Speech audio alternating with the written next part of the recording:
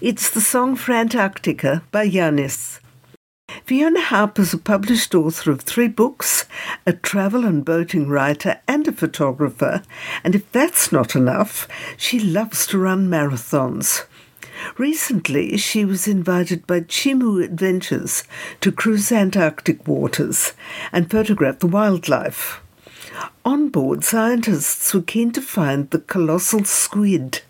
Fiona tells Graeme Kemlo about her time on the frozen continent, and she even slept a night on the ice. She wants to return, but it's not what you might think. Fiona discovered that there's an Antarctic Marathon. Now she wants to return to run it. Well, we've got Fiona Harper back on the line. We spoke to her last week about her successful completion of the New York Marathon, medal and all. But she mentioned something in the middle of it that had me absolutely intrigued. She's got a desire to run a marathon in Antarctica. Now, Fiona, I know you've just been to Antarctica. Did someone down there tell you about this marathon, or did you read about it somewhere?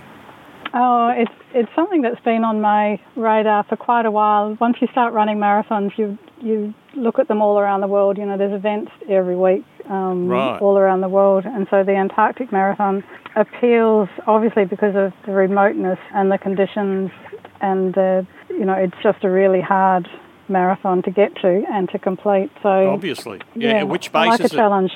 Which base hosts it? I'm not sure, actually. You might have to sign up for the Russians. That'd be a worry. Well, yes, that could be a worry. I don't think it's the Russians. I'm not sure where it's hosted. Okay, but you'd get there as you got there on this last trip. So, tell us about your visit. It's something I've really wanted to do because, like you, I love photography, and obviously that's a place that only relatively few people ever get to, more than we thought might have gotten there, actually. It's become a bit of a superhighway the last few years. I wonder if people fear it's going to be shut down, and so they're all rushing to get down there while you can. Yeah, I think this year there's certainly been a lot of interest, or this season, because the ships obviously haven't been going there for the last 2 years with all the shutdowns. And so I think, there's definitely been a bit of a super highway this year with people who had put off travelling. Yeah. And, wanting to get to Antarctica, obviously, while it's still pristine. While it's there, before it melts. Yeah. So you flew, I think, did you fly from the US where you'd done your marathon there? Did you fly down to Ushuaia? Yeah, that's right. I flew from New York down to Ushuaia, and I actually spent 2 weeks in Ushuaia before my ship came in, literally finishing off a book. And then from there, I boarded the Ocean Endeavour, which is a Chimu Adventures charter from Ushuaia, and we had 2 weeks down on the Antarctic Peninsula. Right. How long did it take you to get from Ushuaia, which is the bottom of South America, basically? Yes. How long did it take you to get to the Antarctic continent? So the Drake Passage, it takes about 3 days, 3 to 4 days across Drake Passage. We were lucky. Good weather? Yeah, in both directions. In fact, coming back, they say you either have the Drake Lake or the Drake Shake. It's like a washing machine, is it? Yeah, it can be, horrendous. We were lucky we had calm conditions in both directions to the point coming back. You could have water skied behind the ship. It was that calm. On the way down, we had very calm conditions as well. We had snow, which was really super interesting to be travelling through the Southern Ocean and these beautiful soft snowflakes falling down on the deck. Yeah, it was quite lovely. How big a vessel is it, Fiona? So the Ocean Endeavour takes 200 passengers. It's not a big ship, and it's an expedition style ship. So it's very much it's rugged. It's the old style rather than the new flash leather and the silk curtain stuff. Oh, absolutely, yeah. Very much very rudimentary, but solid, reliable. It was a great ship. It had luxuries. There was a spa and a steam room, for example, and a swimming pool. So it had all the things that the luxury ships have. But I think what made it stand out was the crew. There's an expedition team on board that run all sorts of science programs and photography programs, and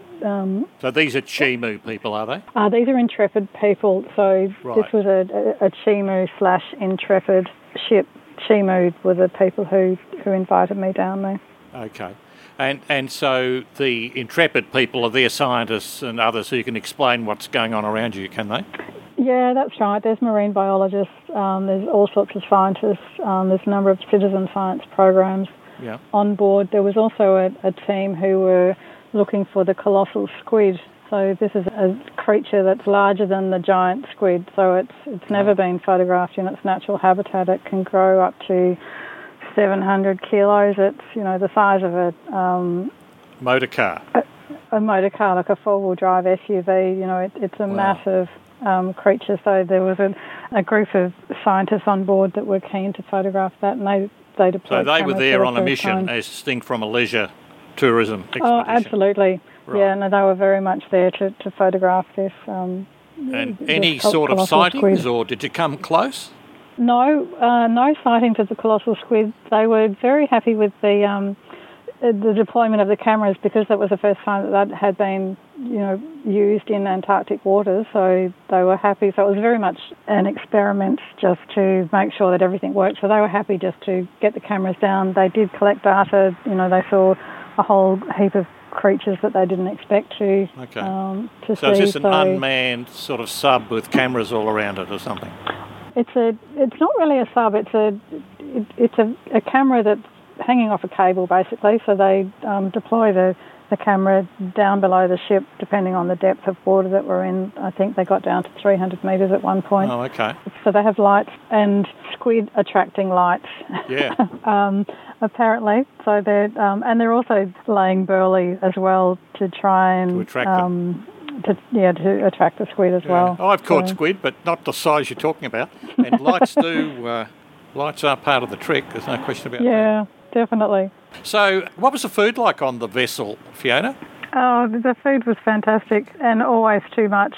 Anyone who's been on a cruise ship would know that the dinner time or any of the meal times are usually an absolute highlight. And in this case, yeah, definitely. So this was your pig out following all the sacrifice to run the marathon? Well, yes, in a word. Okay. You didn't get on the scales after the voyage, did you? No. That'd be cruel. No. Yeah, best leave that alone. But on the ship, you are doing expeditions each day, so usually 2 each day. So you're going out and you're walking around in terribly cumbersome gear. So you are actually, exerting a lot of energy, whether it's on the snow or the ice or over rocky beaches. So yeah, it's a good excuse to head back to the ship. And what was your favourite part of the journey, Fiona? Oh, there were so many. I think one highlight memory is the morning that we arrived. And because this is the height of the summer, it doesn't really get dark it doesn't really get dark at all. It kind of has a twilight. Oh, it's like the north as well, is it? Yeah. I didn't realise that. Okay. So about 11, 12 o'clock at night, it's you get a twilight, and so about two or 3 hours you have this semi-darkness, and then sunrise about 3 a.m. So the first morning when we actually arrived at the peninsula, it was I got up about 3 a.m. to see the early morning light on these snow mountains, and we're in a bay that was dotted with icebergs and no wind, so mirrored reflective sea. So these mountains reflected in this still icy water. It was it was quite phenomenal. On a dusky pink sky. Beautiful. Just beautiful. Yeah, it sounds absolutely fantastic. And in terms of the animals, what appealed to you apart from your humongous squid that you didn't find? I mean, obviously penguins of various sorts, and are there whales down there? There are whales. We didn't see a lot of whales. There's actually a whale tracking program on board, so the scientists on board were keen to spot whales and document the tails that we were able to photograph, so we did manage to do some of that. But penguins and seals are definitely the heroes, and penguin colonies in the tens of thousands. It was just coming into nesting Are you able to get season. Close to them?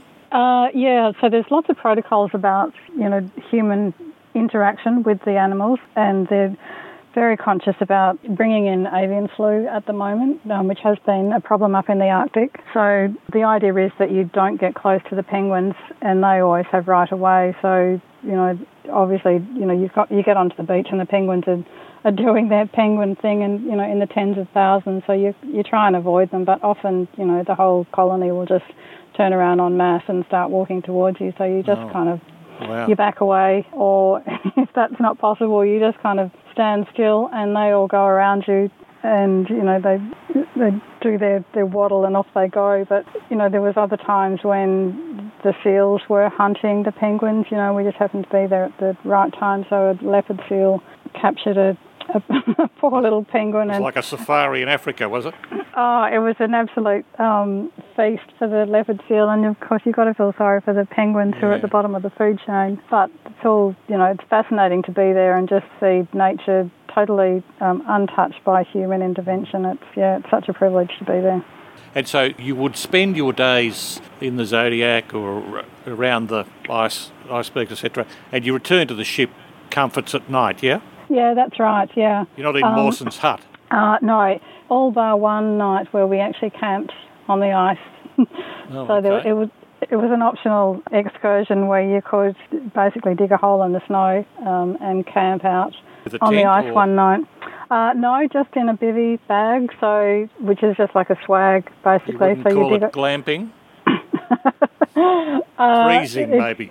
It's the kind of thing where we decided afterwards it wasn't fun, but we were all glad that we did it. It was very cold, despite, I slept in 4 layers of pants and I think 5 top layers. Wow. In a sleeping bag, inside a bivvy sack.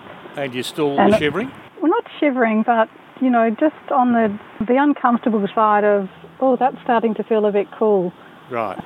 But it was a full moon. We were on this peninsula looking out over icebergs. It was almost cheating to be sleeping because it was so beautiful, and again, such a privilege to be able to do it.